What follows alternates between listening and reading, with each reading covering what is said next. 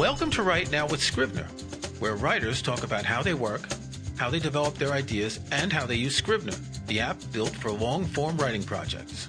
I'm your host, Kirk McElhearn, author of Take Control of Scrivener.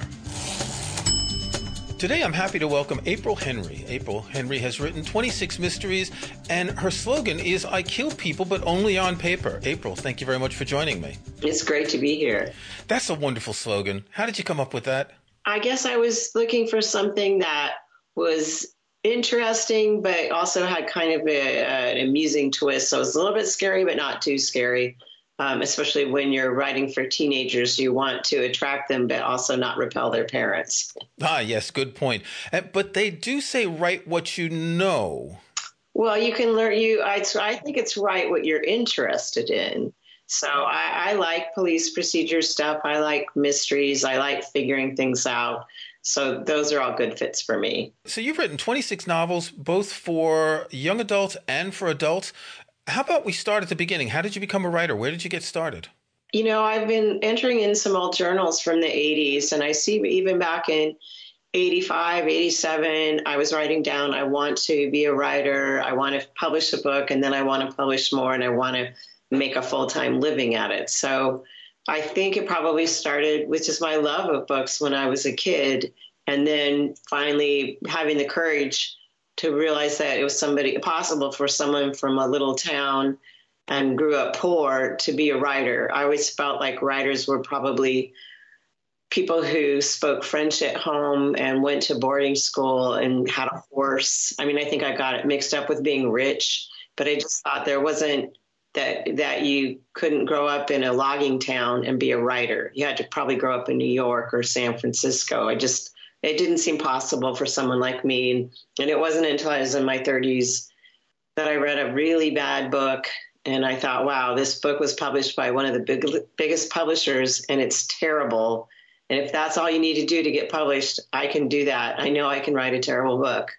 So I was kind of oddly motivated to do that. That's an interesting approach, saying I can do better. Mm-hmm. Or at least equally bad. Yeah. As Samuel Beckett said, fail again, fail better, right? Did you have a good library where you grew up? Because a lot of writers, they start young and they get into books that way. Yeah, my dad made a habit of taking us to the library every Saturday. And librarian, there was a rule that if you were a kid, you could only check out 6 books at any one time. That's the most that you could have out. And it took her about a month. And she said, well, obviously that rule does not apply to you. And she just let me check out as much as I wanted to. It was an old Carnegie library. Carnegie funded a lot of libraries around the United States. And I don't know that it had the best selection, but I wasn't sophisticated enough to be picky. And it was just books. And that's all I cared about, was that they had tons and tons of books. There was a children's section on the ground floor. And then on the second floor, there was an adult section. And I started following some of my authors that I read from the elementary and to the adult end, which could be quite different. I mean, like Robert Heinlein wrote juvenile fiction about boys with slide rules in space. And then if you walked up the stairs, it would be like Stranger in a Strange Land. It was kind of eye-opening, really. But it was just, my parents were big readers. There might be, I can remember kind of fighting my mom for who was going to read The Godfather, because he had a copy at home, and we were both reading it. So you write mysteries and you talk about reading science fiction. Do you like all different genres, or do you want to write science fiction? I don't know that I would write science fiction or fantasy, but I might write horror. I could kind of see, or post-apocalyptic books. Those all have something in common with mysteries. But those are probably the two that I've thought the most seriously about in terms of if I was going to branch out. The nice thing about mysteries, it's a very wide pool that can take in many different kinds of fish. You could write a romantic, you could write a cozy, you could write something that was really humorous and kind of slapstick. You could write something that was super gritty, and they could all be labeled a mystery. You could write a police procedure. So there's a lot of different genres that could be folded into that. I know people who've written science fiction mysteries. I'm not sure I've read a fantasy mystery, but there probably are some. The thing about mysteries is, in almost every case, they end at the end. They're not the first third of a trilogy or the first of 19 volumes in a series. Well, while you have a character that continues through a series, you have closed-ended stories. Well, I believe even if you were writing like a fantasy trilogy, you also need to end it with a satisfying ending on the first book. You can't just type to be continued, and book 2 is not going to come out for another year. I remember reading a fantasy years ago where I had really enjoyed this other series he had, and I was reading, the first book had just come out, and I was like so excited to see how it was all going to wrap up, and there were so many mysteries, and it ended with the characters riding through a mirror on horseback. And I thought, wait, nothing has been resolved, and now I will not know the answer for another year at least. And, if it was a trilogy, it might be not for another 2 or 3 years. And I just remember being annoyed. So I feel like even if you write trilogy, that each book should have some answer in it, not maybe the entire answer, but should have resolution in it. So you descend from a long line of criminals and also George Washington. Yes. Well, George Washington and I share a common ancestor. So we are what they call a once removed type relative. So he's like my 8th cousin, once removed. So we descend from the same set of parents. But way back. Way back. And then, about 10 years ago, I was on a huge deadline and I shouldn't have been doing anything but work. And I just, you all of a sudden you start doing things you're not supposed to do. And my grandmother was named Effie Satterwhite. And I wondered what would happen if I typed your name into the Google search bar. And then this whole Arkansas State Supreme Court decision from 1907 popped up. And at first, I just thought the person in it was someone who shared the same name as my grandma. But by the time I was done reading it, I knew it was my grandma. And I understood that when she was alive, she was a very crabby, bitter, mean woman. And what had happened was when she was 18, her brother had caught her and her boyfriend kissing in a very, quote, unbecoming position. I don't know what they were doing, but it sounds like more than kissing. Yeah, it sounds like more than kissing. So the boyfriend was told to get lost, and he said, no, I want to marry Miss Effie. So he was allowed to continue to date her. And then one night he brought her home from a date and he went to kiss her. She pushed him away.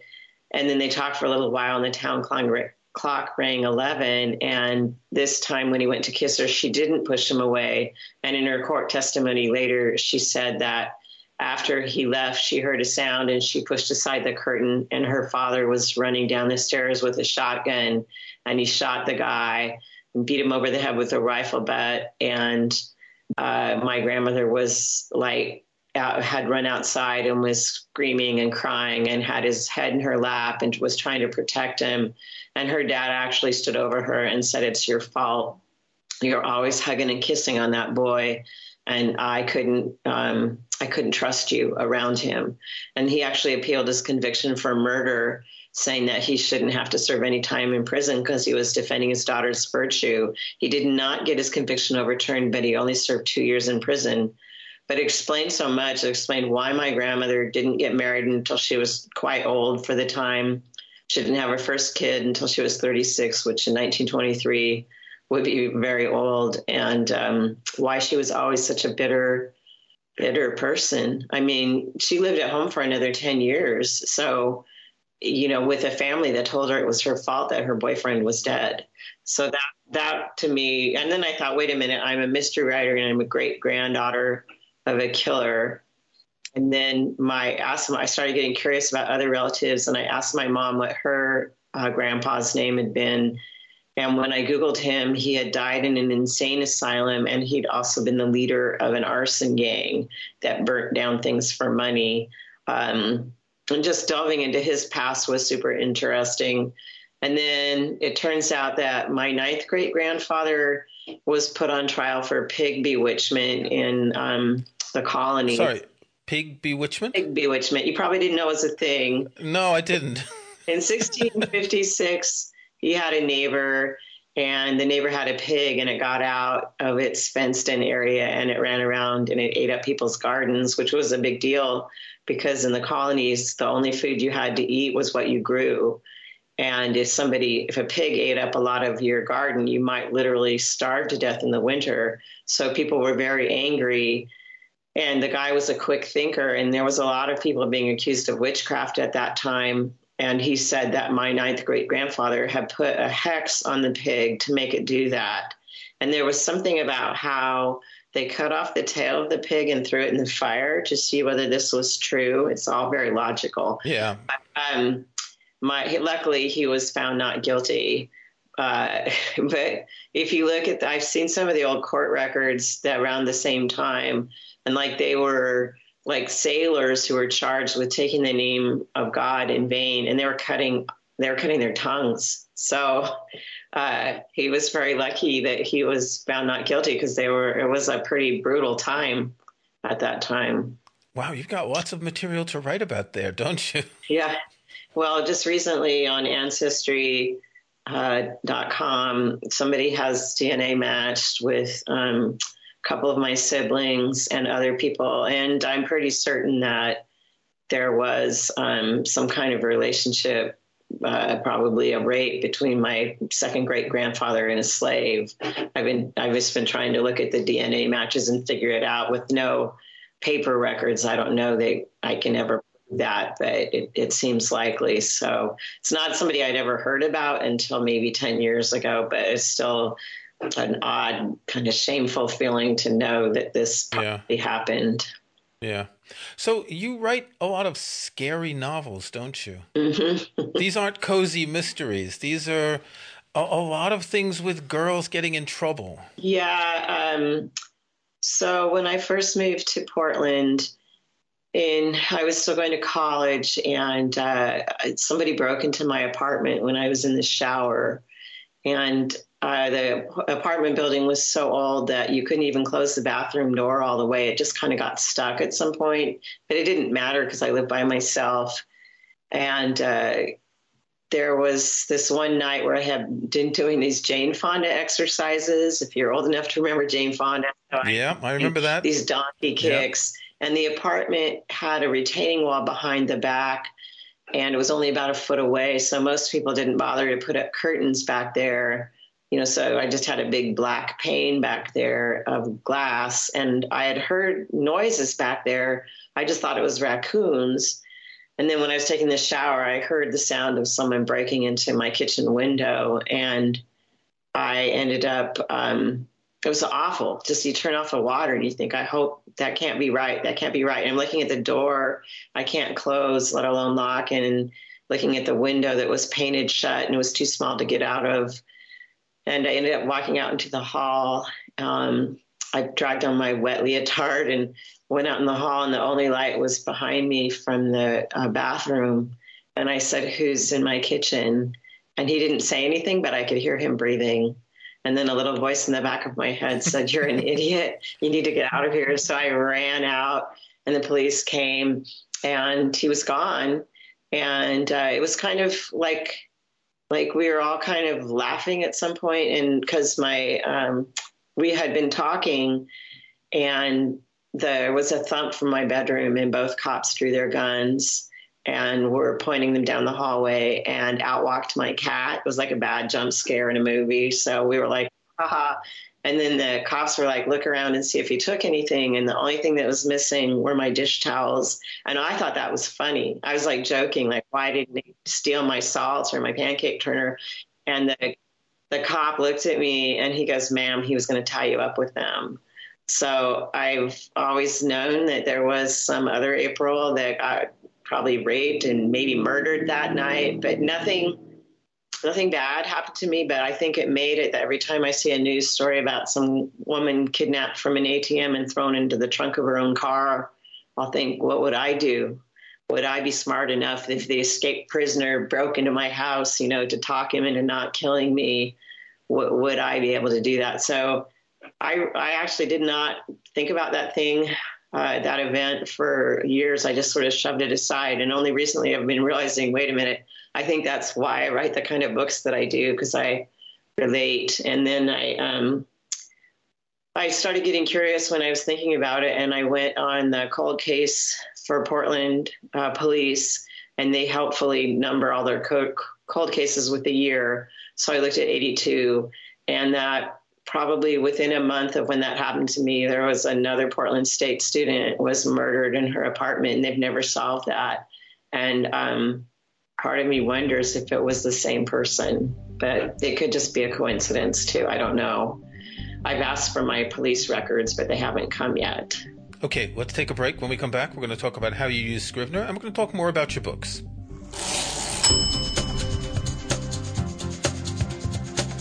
Writing a book, screenplay, or even a long article is a juggling act. You need to find the right words and the right structure, keep track of research, and refer to notes. Tailor-made for long writing projects, Scrivener is the go-to app for writers of all types. Scrivener combines a typewriter, binder, and corkboard in a single app. A project outline makes it easy to get an overview of your work and flip between sections. Refer to research alongside your writing, and just drag and drop to rearrange your work. Write in any order in sections as large or small as you like, and let Scrivener stitch it all together when you're ready to share your words with the world.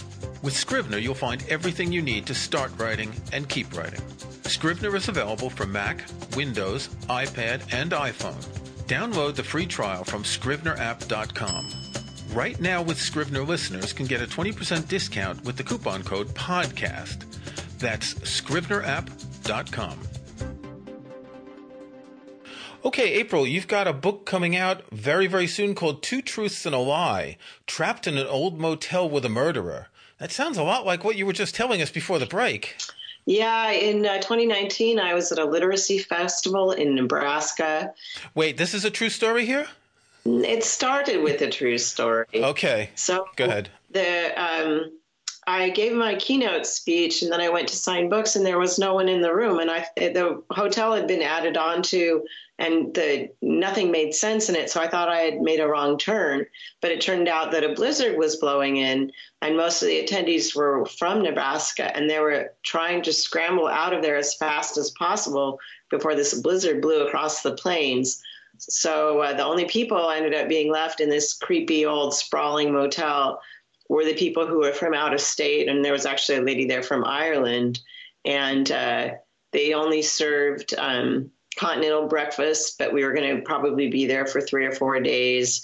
And it was just the strangest, creepiest place. And I thought, I have to set a book here with a group of people, a dwindling group of people who are trapped by a blizzard. So I guess it was worth it. Was it called the Overlook Motel by any chance? No, what was it called? It was actually a Ramada Inn. Ah, okay. That sounds banal. Yeah. It was they had taken over an existing motel. It was very strange. It had an inside tiki bar complete with a roof made out of palm fronds. In Nebraska. In Nebraska, yeah. So one of the Yelp reviews said, "Come for the Mai Tais, stay for the smell of chlorine," because it overlooked the pool. Okay, so you've been using Scrivener for a long time, haven't you? I have been using Scrivener since probably 2008. I like new technology, and I hate Word, so it was a good combination. Yeah, Scrivener came out in early 2007, so you're pretty early in the lifespan there. Have you used it for all your novels? When was your first published book? Oh, it can't have been, because I sold my first book in 97. Oh, okay. So, no, but I've used it ever since. Once I started using it, I thought, I am not going back. So how do you use Scrivener? Well, I'll start out with the corkboard function, and I will write those imaginary 3x5 cards and start putting down plot points and ideas for scenes, and then rearrange them. I will, and then I'll start working on an outline from that. And then I will start maybe writing longer pieces and start trying to fit them all together. There's so many parts of it that I use. I use the color coding for different characters so I can quickly, at a glance, see if, one character has disappeared for a long stretch. If I'm using multiple points of view, I label my 3x5 cards as to whether they're done or not. I use the note function a ton.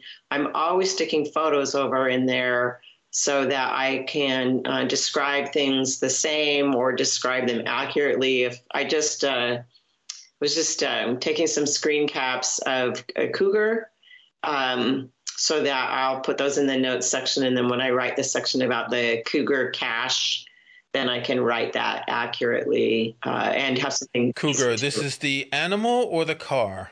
Oh, it's definitely the animal. We've had, there's been some cougar fatalities in the Pacific Northwest. And so did you take photos of this Ramada in Nebraska for the latest novel? I took photos, and then I went online just to find more photos of, I ended up renaming, the real thing was called the elephant's eye, and I called it the tiger's tail in the book. But so I will, like if I had a character who's drinking out of an heirloom teacup, then I'll have that photo off in my notes. And that way, when another character drinks out of it, it'll be consistently described. Yeah. It sounds from what you said that you don't write from beginning to end, that you work in a nonlinear fashion? Well, if I know where I'm going, I don't necessarily need to write from beginning to end, but I actually do write from beginning to end. But if I'm stuck, I'll give myself, quote, permission to write out of order if I know another scene. There's a writing instructor who calls them candy bar scenes. So sometimes I'll treat myself to the candy bar scene that I know is going to be really good, and I'll work on that. But I more or less write in a linear fashion. I can't even say that word with the ly on the end. Linearly, yeah, it's not a good word.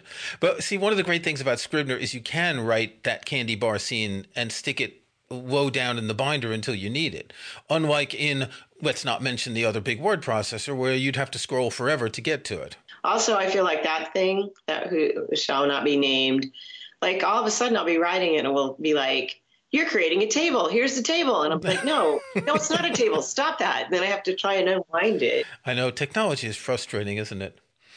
So you've co-authored a series of books with Lise Wheel. How does that work? Well, there's different ways to collaborate. I worked with another author on something where we would just trade chapters back and forth. Lise, it would be more like we would just talk about the broad overview of what her vision was for the book, and then we would talk about things that had happened in her life that could be used in the book. But then I would write the first draft of the chapters, and then she would look them over and make corrections. Like, she's a lawyer, so like I might, maybe I had gotten it wrong as to how it would work in the grand jury room, and she would fix that for me. So it was a different kind of collaboration than with someone who is a full-time writer, because she is she's a lawyer and a commentator on TV. Right. And you've also, since you've written for teens and adults, how do you make the switch from one to another? Because it's language, it's situations, there are a lot of differences, though in my experience talking with young adult authors on this podcast, they're getting closer together, aren't they? I don't actually know that there's that much difference. For one thing, Lisa and I wrote for Thomas Nelson, which is now an affiliate or a subsidiary of HarperCollins. But Thomas Nelson wanted everything to be pretty clean. Like, they have big debates about whether you could say somebody had a butt. Yeah. Maybe it should be derriere or something. So that kind of cleanliness thing,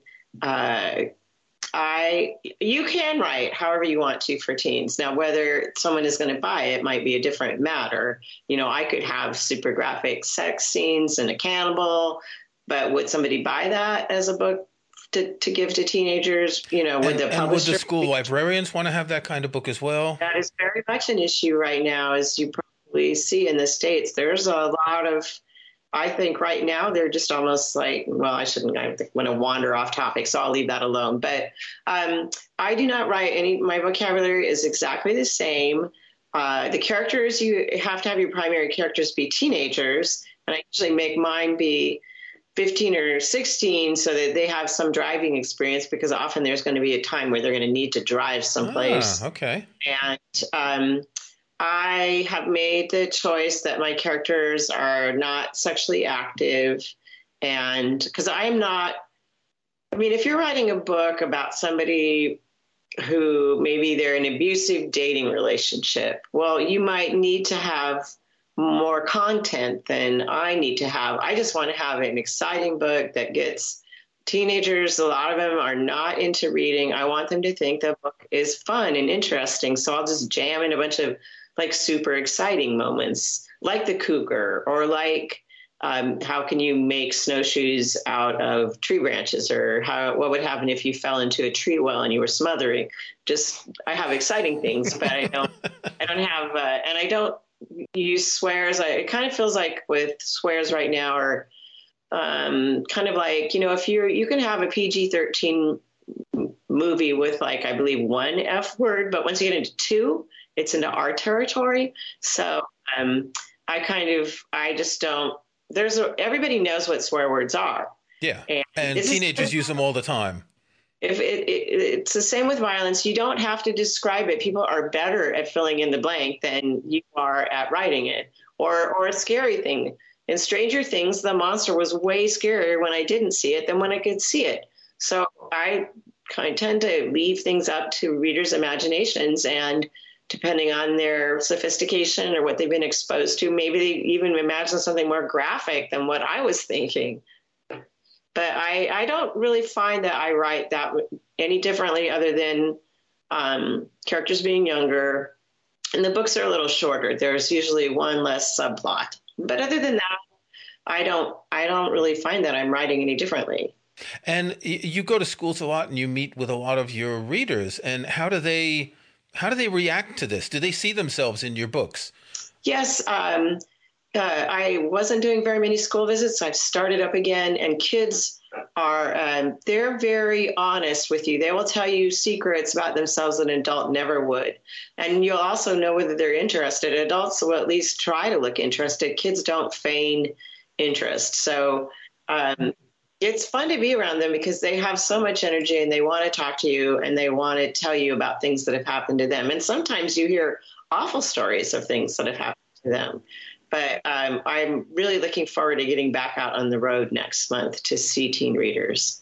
You seem to do a lot of research for your novels, and on your website you say, I know how to get out of duct tape, zip ties, rope, and handcuffs. And there are photos of you in a firing range and doing all sorts of things. You also do Brazilian Jiu-Jitsu. You seem to be kind of living the life of I'm not going to say detective, but someone who is solving things. Well, I don't like things to be inaccurate, and jiu-jitsu gives me understanding of what just physicality and like a real fight is like. I don't like reading something where I know that they just took it from what they saw on a TV show, and a lot of things you see on TV shows aren't accurate. They'll show somebody picking a lock with a single paperclip or a bobby pin, and it doesn't work like that. So it bothers me that they didn't go the extra mile, and it's not hard anymore. With the internet, you should be able to find somebody that can explain how something works to you, even if you don't want to do it yourself. And there are a number of books for mystery writers about things like that, particularly about forensics. So I'm sure you have a small library of these things when you need to look up what's the name of the chemical that they spray on the fingerprints to get them to show up with the ultraviolet light, something like that. Yeah, there are a lot of books. A lot of retired cops or retired forensics people have written books. And there's a web group called Crime Scene Writers that's on Google Groups. And there's a lot of retired cops on there that are willing to share their experience and their expertise. Before we go, I always like to ask my guests, is there a book you can recommend to our listeners that you've read recently that you've really enjoyed? It's a couple of years old, but there was a book by Jen Phillips called Fierce Kingdom, and I loved that book. I even photocopied pages of it so I could figure out how she did it. And one of the things that was interesting was she had a narrator that did some things that were not 100% perfect. They were human and flawed, and you still liked the character. So Fierce Kingdom by Jen Phillips. Okay, April Henry, thank you very much. Your next book, Two Truths and a Lie, is out this month. Thank you. Thank you. If you like the podcast, please follow it in iTunes or your favorite podcast app. To learn more about Scrivener, go to scrivenerapp.com. Join us next month for another conversation on Right Now with Scrivener.